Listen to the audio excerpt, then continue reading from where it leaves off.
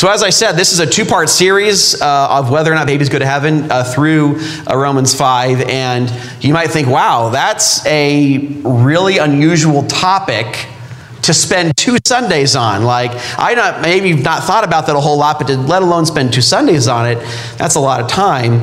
And the reason why I do this is there's a lot of importance to this topic that I think people could miss, not only because it answers questions for parents who have lost their baby, but it also addresses a larger issue of how the majority of the human race, whether they will go to heaven or not. So you might say, well, how does the issue of infant salvation answer the question whether or not the majority of the human race is going to heaven? Like, how is that connected at all? Well, because according to scientific studies, the vast majority of the humanity, this is what studies show, have died through miscarriage. Say it's really shocking and interesting to find this out. I didn't know this until I studied a bit more, but this is really interesting. And this is a recent article from the National Institute of Medicine, and I quote, "It is widely accepted that natural human embryo mortality is high, particularly during the first week after fertilization, and the total prenatal losses of 70% and higher are frequently claimed." Amongst experts, that is. And that was from Gavin E. Jarvis. And he has an article, Early Embryo Mortality in the Natural Human Reproduction. So Jarvis actually goes into his article. He discusses that there are individuals, scientists, who would even say it's up to 90%. Now, obviously, the more conservative 70% is where he kind of leans. But ultimately, people say up to 90% of people conceived die, 90%. That's the mortality rate here. And we're not even talking about past that stage to full term. So this is a huge population of people that are miscarried here. And as we're going to see, life starts at conception. And in many of these cases, people don't even know they've miscarried. That's how early this is. And when you combine this with the scientific fact, the Bible, and all of these things, that human life starts at conception, that's when a human being begins to exist, as Christians will often say and believe. And so that would mean the question of whether or not infants are saved will answer the question whether or not you think the majority of humanity, where they'll be going for all eternity. It settles that question, astonishingly. And as we'll see next Sunday, this will drastically affect how you view God and your relationship towards Him. Spurgeon has a good quote on that. We're going to look at that. Now, there are many people who have been wrongly told by their pastors that their child that they lost in infancy is now in hell. People have said that. I've met people that have held that belief. And people hearing this, it's very sad when they hear something so shocking from a religious leader saying, yeah, that baby you miscarry is going to hell. People have walked away from their faith over this. This is a big deal. And if I can be honest and transparent with you guys for just a second here, this matters to me a great deal. Because before Kenny was born, Laura and I suffered a miscarriage. And so the answer to this question has been one of my greatest comforts that I've had in my whole life, just knowing the answer to this question, that when I die, I will see the child that my wife and I lost. But you see, there's some Christians say, well, you don't know the answer to this question. The Bible's not clear. The Bible, or they'll even say there's even reason to think, the Bible gives us reason to think that babies go to hell. And if the Bible didn't answer this question, I would find it strange that Scripture does not address where the fate of most humanity is going to end up for all eternity. It's odd to think the Bible doesn't address babies who die every day because of disease, doesn't address where they go. It doesn't address what's going on, with wars. I've seen, it's sad in this war. Babies have passed because of the violence and what's going on. Of warfare. You're saying you don't know where that baby is going, that those who die, the babies that die in Ukraine, you don't know where that child is going? And now some who have claimed that babies go to hell when they die, they use the verse we're looking at in our verse-by-verse study, specifically Romans 5:12. This is what people, if you want to know why people think this position, that babies who die go to hell, they use Romans 5:12 and by extension the doctrine of original sin, which the Bible does teach. Romans 5:12. Therefore, just as sin came into the world through one man, and death through sin, so death spread to all men because all sinned. So the idea here is everybody dies, so therefore everybody sins. They die because they sin. Now we all know, sadly, that babies die, so they have sin on them in some sense. And the biblical doctrine of original sin tells us that the sin of Adam, this is an historic doctrine of the Christian church based on texts like these, says that because of Adam's sin in the garden, he plunged the entire human race into sin, and that his guilt, his sin, is transferred to their account. And so because he is a representative head, Adam is a representative head, he accurately and truly represents us when he sinned, and so his sin is transferred to our account. This is made even clearer as you read Romans 5:18 through 19. It says, therefore, as one trespass led to condemnation for all men, so one act of righteousness, that's referring to Jesus, overturning it, leads to justification and life for all men. For as by the one man's disobedience the many were made sinners, so by the one man's obedience the many will be made righteous. So as we're going through our verse-by-verse study, we're going to kind of look at how can God hold us accountable for another person's sin? I mean, how is that? And why would God hold babies who don't have any cognitive capacity? They die, and they don't ever perform any actual evil actions in their life. How could God, a loving God, how could he hold them accountable for Adam's sin? And so as we go through Romans, we're going to be looking at that question and how we address it and how that makes sense. And the truth of this doctrine is found in Psalm 51:5 as well. This teaches also the doctrine of original sin. This is King David speaking after his sin with Bathsheba. He says, behold, I was brought forth in iniquity, and in sin did my mother conceive me. In sin did my mother conceive me. So the Hebrew word for conception here is the earliest possible stage of pregnancy. The very first point at which a woman is pregnant. This lines up surprisingly well with our modern word for conception. Life starts at conception. So the very first stage of King David's development, he was in sin. Now the earliest stage of development, he doesn't have cognitive ability to sin. He doesn't have it's embryos, they don't have the ability to even have thoughts. They don't have that cognitive capacity. And yet David says at conception, the earliest stage, and the Hebrew word goes back as far as you can possibly go back to the starting point. It says at this very early stage, he was in sin. The best explanation is what Romans 5 says, is that Adam's sin is given to all of humanity, and so all die because of that sin that's passed down. Now, this also shows that David was a person. He was a human being, because at conception, the very first point at which his mother was pregnant, at conception, he was sinful.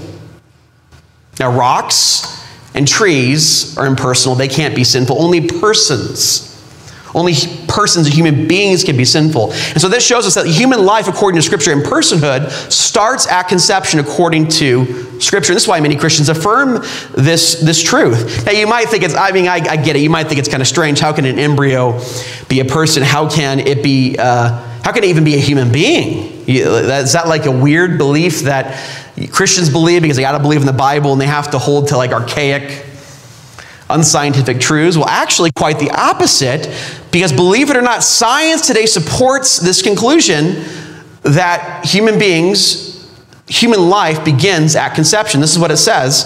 This is from the professor emeritus of human embryology at the University of Arizona, Dr. C. Ward Kisher. He says, every human embryologist worldwide, every human embryologist, if you look this up in any book on embryology, you're going to see this taught. That's how well established the science is on this. Every human embryologist worldwide states that life of a new individual human being begins at fertilization, conception. Life begins at conception. That's not just something that Christians believe because they have to believe the Bible or whatever it is, or any reading of the Bible. No, rather, this is what science says, that human life starts at conception. This is why we support the Pregnancy Resource Center, why we have a deep care for children that are lost and are killed in abortion, and we want to help save lives here. We want to encourage life here at Corner Canyon Church. But of course, the book of Romans teaches that all human beings are subject to death and Adam's sin, and so yeah, they're given this guilt of Adam to their account. And so people think, okay, they're given Adam's sin, so that means if they're under the sin of Adam, this is how people think babies are going to hell. If they're under the sin of Adam, then they're not going to heaven because they have Adam's sin and condemnation on them, so they're not going to heaven. And some have said, well, you got to baptize an infant. That's how they're going to get to heaven. You just wash away that original sin. But as we've seen, baptism does not erase original sin. Baptism doesn't save anyone at all. It's merely a sign. And so when evangelical Christians do happen to baptize their babies, it functions the same way as circumcision did in the Old Testament. It's a rite of entrance into the Christian church. And we know from the Bible, as I said, we know people who were circumcised, they rebelled in the wilderness. There were many of them. So the act of any initiatory rite, whether it's circumcision or baptism or whatever it is, that does not save anybody at all. So if they have original sin on them, if they have the guilt and sin of Adam on them, as the Bible teaches and as historic Christianity teaches, well then how are they going to heaven? They're sinful. Well, as many of you know, I'm sinful too. But I'm going to heaven because I trust in Christ. And so they say, well, yeah, but a baby can't trust in Christ. Babies can't have faith. They're not able cognitively. I mean, an embryo doesn't have faith. So then people go on further, and I think this is illegitimate, but they go on further to say, okay, well, they can't have faith, so they go to hell. This is how Phil Johnson, a pastor, describes a man with such a mentality. This is what he says in meeting this guy. I met one fellow whose own child died in infancy. And he seemed to think there was something meritorious about believing his own child had gone to hell. Every chance he got, he brought up the issue and boasted about it. He and his wife had to come to grips with the fact that their child was simply not among the elect. I told him I thought he and his wife were in for a pleasant surprise when they get to glory. I recall that he said he was absolutely certain that if God elected that infant to salvation, he would have kept him alive long enough to bring him to faith. Now, the Bible never says that. That's his assumption here. And sometimes people, I think, want to feel like they're suffering righteous so they can feel good about themselves. Oh, I believe this really, kind of crazy thing because that shows how faithful I am. And I don't think that's a healthy way to think, in particular for a Christian. But there's not a single example in the entire Bible. And I want, if you can find one, I'll build you a bridge, okay? There's not a single example in the entire Bible, in all of Scripture, of an infant going to hell. It doesn't exist. There's not a single example of any of that. And in fact, any inference based on that, there are verses that directly contradict it. There's so many verses that support the idea that babies go to heaven that I have to spend 2 sermons on it. I mean, how many times do I spend 2 sermons on something? So there's a lot of evidence here. All the evidence we have in the Bible today, everything we have in Scripture today, praise God, teaches that God has mercy on infants even though they are born in sin. Everything we have. And I say this because the examples we have of babies dying, the Bible indicates to us that they go to heaven. And even if people say, we'll see in Scripture next week, that people will hint, if I would have died as a baby, it would have been better. You can't say that if you think babies are going to hell. Now, babies can't have faith. We know that. They don't have the ability to have faith. They don't have, as we'll see, the ability to know good from evil. So when they are saved by sheer, sovereign, unconditional grace and mercy of God. It is based on the mercy and merits of Jesus Christ that an infant goes to heaven. There's no conditions because they don't have the ability to have any conditions. This is not just like my opinion or something I've made up overnight or something like this. No, this comes from Scripture. There's a concrete example in the Bible of a baby going to heaven. Look at 2 Samuel 12:23. We'll look at this more in detail. The context is David's baby dies. And this is what he says when he's brought this painful news. He says, but now he is dead. Why should I fast? Can I bring him back again? Not going to resurrect him. He doesn't have the ability to do that. God could. But he says, I shall go to him, but he will not return to me. I shall go to him. Don't think King David went to hell. He's a man after God's own heart. He went to heaven. And so he is referring to the idea that he knows as a man, after God's own heart, that he would see his baby in heaven again. He's not going to come return to me. I will go to him when I die, when I go to heaven. I will see my baby again. And this baby was newborn, was not able to have saving faith. You're like, well, Nate, that's just some philosophical assumption on your part. And the Bible doesn't say that. I've had people say that to me. They think that embryos and little babies 2 or 3 days old can have faith. They can't have faith. And the Bible teaches this. It says that they don't even know the difference between good and evil. They don't even know the difference between good and evil. They lack the cognitive capacity to trust in Jesus, to know the difference between their right hand and their left. And so God on that basis will not hold them responsible for that and will have mercy on them in Christ. Look at Deuteronomy 1:39. It says, "And as for your little ones, who you said would become a prey, and your children, who today have no knowledge of good or evil, they shall go in there." Where is there? The land of Israel, a land flowing of milk and honey, which is a picture of heaven. They're able to enter that land because they do not know the difference, no knowledge of good and evil. I find it interesting that Adam and Eve's sin was eating of the knowledge of the tree of the good and evil.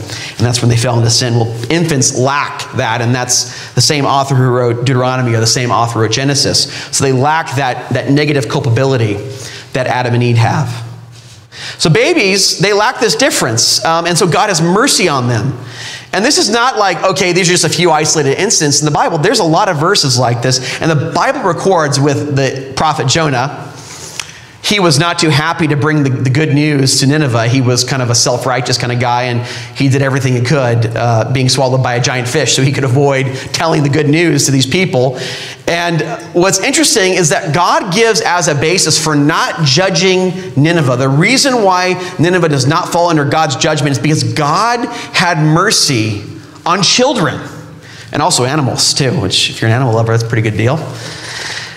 Jonah 4:11 says, "And should I not pity Nineveh?" Because he's like, you shouldn't pity Nineveh. You should, God, these guys are bad guys. I'm self-righteous. I'm good. Let's wipe out the bad guys. Let's take them out, Arnold Schwarzenegger style. Let's wipe these bad guys out. No. So no, should I not pity the great city in which there are more than 120,000 persons who do not know their right hand from their left, and also much cattle. So there you go if you like animals, right? So this is saying here that God did not want collateral damage on infants and animals. He didn't want this. He had mercy on the infants. He had mercy on those who lacked an ability here. And, some people think, well, there's an age of accountability. It's not so much an age, it's a capacity. And that can develop differently in different children as they develop. But it's not an age like, okay, it's 3 and it's no more. No, it's not like that. No, it's a capacity. It's not knowing the difference between good and evil, not having a knowledge of that. It's not knowing your right hand from your left. And it's so interesting that God spares judgment on this wicked city because he has mercy on the infants. I think that says a lot about the heart of God towards these little ones. And what the Bible shows us as we look through it is the conditions for which God punishes people. Infants always fail to meet those condemnations of what people do. And you see this in the book of Romans, especially, that someone who is under God's wrath suppresses the truth on unrighteousness. And God is not going to punish somebody for for never doing that or not knowing any better, because God is good. He's essentially fair and just. And Romans 1:18 teaches that God's wrath is for men who suppress the truth. I really don't think an embryo can do that. I want to read this here. Verse 18, "For the wrath of God is revealed from heaven against all ungodliness and unrighteousness of men who by their unrighteousness suppress the truth. For what can be known about God is plain to them, because God has shown it to them. For his invisible attributes, namely his eternal power and divine nature, have been clearly perceived ever since the creation of the world." It's not like, kids can, little embryos can conjure up like all the reasons to believe in God and all this kind of thing. No, this is for people that have the cognitive ability. They know their right hand from their left. They know the difference between good and evil. A zygote, an embryo, can't do this sort of thing. And so they are given sovereign grace by God. God does not hold and condemn people because they're ignorant. The Bible says the more ignorant you are, the least you are off of judgment. So the more you know, the more trouble you're in, which is why a comforting verse for me, I'm being sarcastic, is teachers will be held to a higher and harsher standard in James chapter 3. Because they have more knowledge. The more knowledge you have, the more accountable you are before God. That's what the Bible teaches over and over again. Look at John 9:41. It says, Jesus said to them, if you were blind, you would have no guilt. You see the ignorance there. But now that you say we see, the Pharisees thought they were righteous, they knew everything, your guilt remains. So there's ignorance that excuses judgment. You're blind, you would have no guilt. There'd be no condemnation from God. And we all know infants, embryos, to even say they possess knowledge just doesn't even make sense. They don't know the distinction between good and evil. They don't know their right hand from their left. They would be so ignorant they would not be under God's condemnation. And if you look at the final judgment revealed in Revelation 20, verses 12 through 13, it is based on people's actual actions. They go to the final destination of hell because of their evil, wicked actions. Revelation 20:12, and I saw the dead, which, by the way, is reference to the unbelieving spiritually dead here. That's what that's a reference to. Great and small, standing before the throne, and the books were open. Then another book was opened, which is the book of life, and the dead were judged by what was written in these books, according to what they had done. And the sea gave up the dead who were in it, the death and Hades gave up the dead who were in them, and they were judged, each one of them according to what they had done. So it's based on what a person does that sends them to hell. Rejecting God, openly rebelling against the Lord. Those are the kind of things that results in this kind of judgment. Infants fail all of these conditions. In Romans 1, all of these judgments, and they qualify for ignorance. They are the weakest and most ignorant of human beings, really. They don't know the right hand from their left, as the Scripture itself teaches. And so, God would not send an infant to hell because they fail these judgments. And I would say there's two reasons why God sending a baby to hell would detract from his glory. And by the way, God does everything for his glory. Everything for his glory. The two reasons why it would detract from his glory is, one, God would create and plan on creating human beings. And then part of his plan would be just saying, okay, well, I'm going to create a world and just send everybody to hell. Send the vast majority of them to hell. Instead of God, in his mercy and grace in Christ and justice in the cross, showing that to people, showing his mercy and grace and justice in the cross of Christ, revealing that to people, that would glorify God, wouldn't it? Second is that a baby who is in hell has no idea why he's even there. He or she does not know why they're there. They have no clue. Because they never made a conscious choice ever to rebel against God.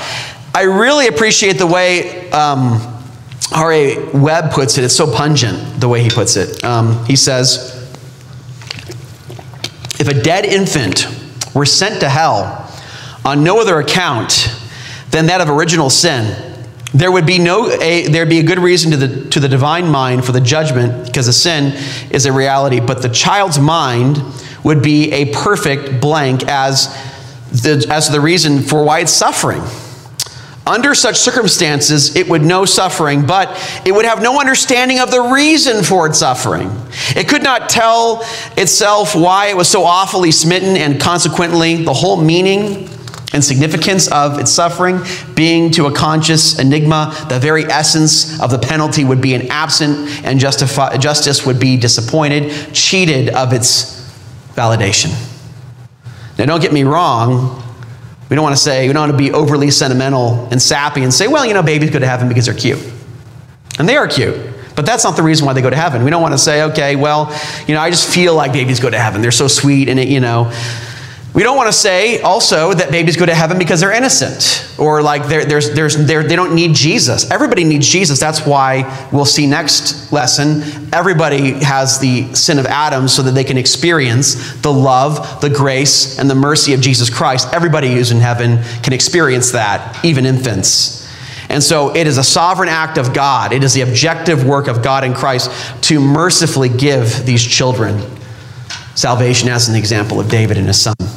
I love the way John MacArthur says it. He says, yes, children are born sinners. Their death proves that, as we just saw in Romans 5. But never being able to understand the truth and therefore consciously reject it and choose rebellion, they have no record against them in the books of God. And they then constitute a marvelous and vast opportunity for sovereign grace to operate apart from any works at all. Pure sovereign grace. And so those infants can grow. Well, I think they'll, in the new heavens, new earth especially, I think they won't just be infants forever. People ask what age, do people have a resurrection body? I say, well, right when you start aging and things start breaking down, that won't be happening to you. You should just know that if you're tired of the aging process. But yeah, as they will be glorifying the grace of God as we will for all eternity. That's the beauty of the doctrine of, as we'll see, God consigning all the disobedience so he may have mercy in all. Now there's so much evidence for infant salvation, the reality of infant salvation. It says it's going to take me 2 sermons. But what I want to do here as we're closing up here and looking at this is I want to show in the Gospels the heart of Jesus Christ for little children, towards infants, and that Jesus loves the little children.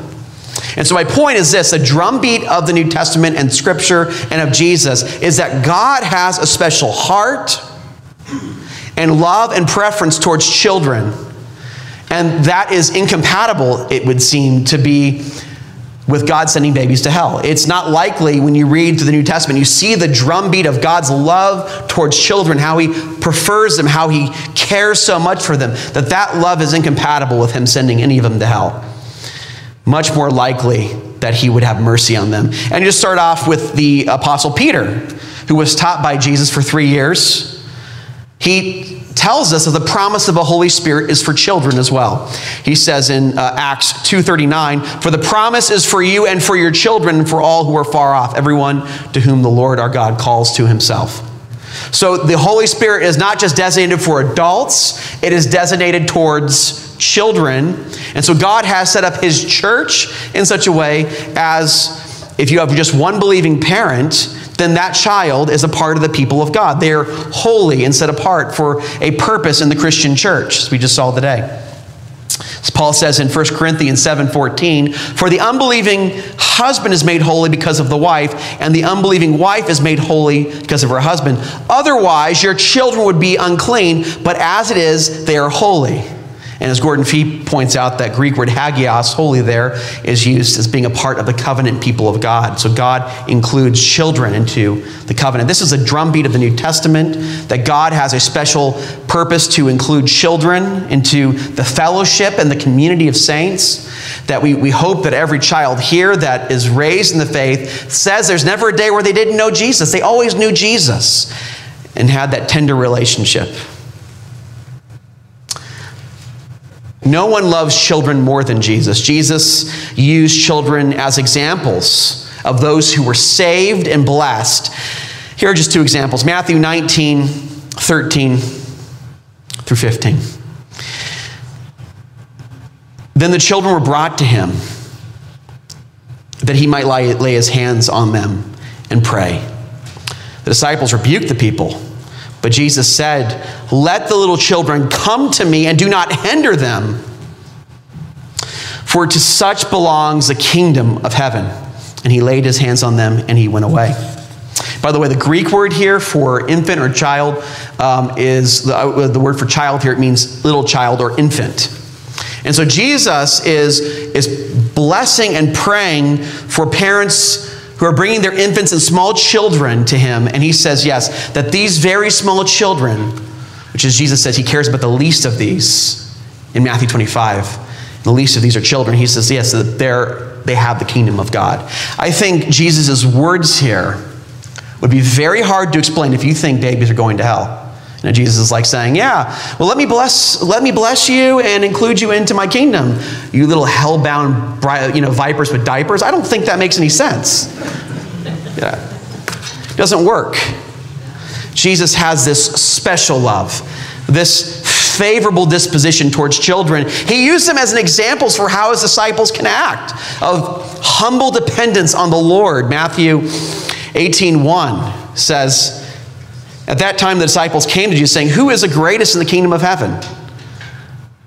He says, calling him a child, the Greek word there, this little child, infant, put them in the midst. And he's using them as example as greatest in the kingdom of heaven. It's impossible for me to believe that if that child were to die, he wouldn't go to the kingdom of heaven. He would go to, that doesn't make any sense to me. And he said, truly I say to you, unless you turn and become like children, you will never enter the kingdom of heaven. Whoever humbles himself like this child is the greatest in the kingdom of heaven. Whoever receives one such child in my name receives me. Remarkable that he would use children in such a favorable and positive light, and it's inconceivable with such a positive light that he would see them as hell-bound if they were to pass. It makes it very difficult when you see Jesus' heart here for children as an act of dependence. That's why he uses that children are the most dependent. I don't want to say creature sounds weird. I mean, of the human stage of life, they're the most dependent there is. And Christ loves that. Jesus loves babies. This is why many Christian parents sing the song, Jesus loves little children, all the little children in the world. Sing that to your children. That's not based on sentimental sappiness. That's based on the objective word of God in the heart of Jesus for children. This is why I sang to my children every night when they were 1 and 2, Jesus loves me, this I know, for the Bible tells me so. Yes, Jesus loves me. We'd sing these songs to them. Because the heart of Christ revealed in Scripture is a deep love for children. They are holy. The promise of the Holy Spirit's for them too. They are included in the kingdom. They are prayed for. They are propped up as examples. And if you hurt a child according to Scripture, there is a uniquely severe judgment for you, because you're judged because of the value of a child and how precious they are and how Christ loves them so much. Luke 17:2 speaks of this. It would be better for him if a millstone were hung around his neck, he were cast into the sea, than that he should cause one of these little ones to sin. The act of hurting a child is so severe in God's eyes because he loves them. It's clear that he loves them so much. They are the most dependent. They are the least, the most helpless. They are the weakest members of our society. And God has so much love and so much mercy for those who are weakest, for those who are incapable. And so I believe on the testimony of the Word of God that God will have mercy on infants. He will send them to heaven. They haven't even openly rebelled. They don't know any better. They are weak. They are helpless. God has mercy on those things that are weak. When we are weak, then he is strong, and infants are the weakest. And so God, in his love and grace, he has no wrath for them, no anger for them, only love. And the deep heart of Jesus, Jesus is God. So when Jesus shows this love of children, he shows what God's heart is like. And so this morning, if you have lost a little one in miscarriage or whatever it is, you can be assured the confidence of the objectivity of the Word of God. If you have lost a little one, that they are right now in the arms of a loving God.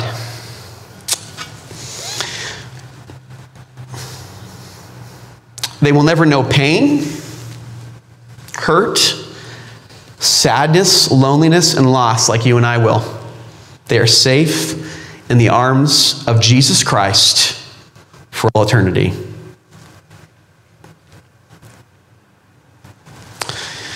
When we lost our child before Kenny, it was this biblical truth that comforted me so much. It was this truth of God's love and mercy for children that allowed me to process the pain and loss that we experienced. Because if you've lost a child, or you've lost many children, whether it's miscarriage or whatever it is, you can know this by God's word, that someday when you go to be with Jesus Christ, you will be able to see your child again in heaven.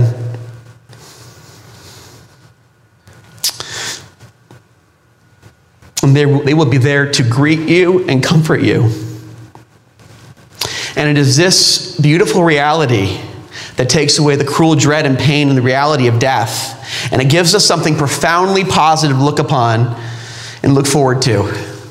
And this is only something that is accomplished by the work of Jesus Christ, by his meritorious life, his death and resurrection on the cross. It totally removes the sting of death and the pain that I felt in my own life. I am comforted by the words of the Apostle Paul, which talks about the victory of Jesus in the gospel over sin, death, and pain. This is book of Revelations. He'll wipe every tear from our eyes. It says, "O death, where is your victory? O death, where is your sting? The sting of death is sin, and the power of sin is the law. But thanks be to God who gives us victory through Jesus Christ." If you lost a child, they have victory in Jesus Christ, only experiencing eternal grace in heaven in the arms of God. Let's pray.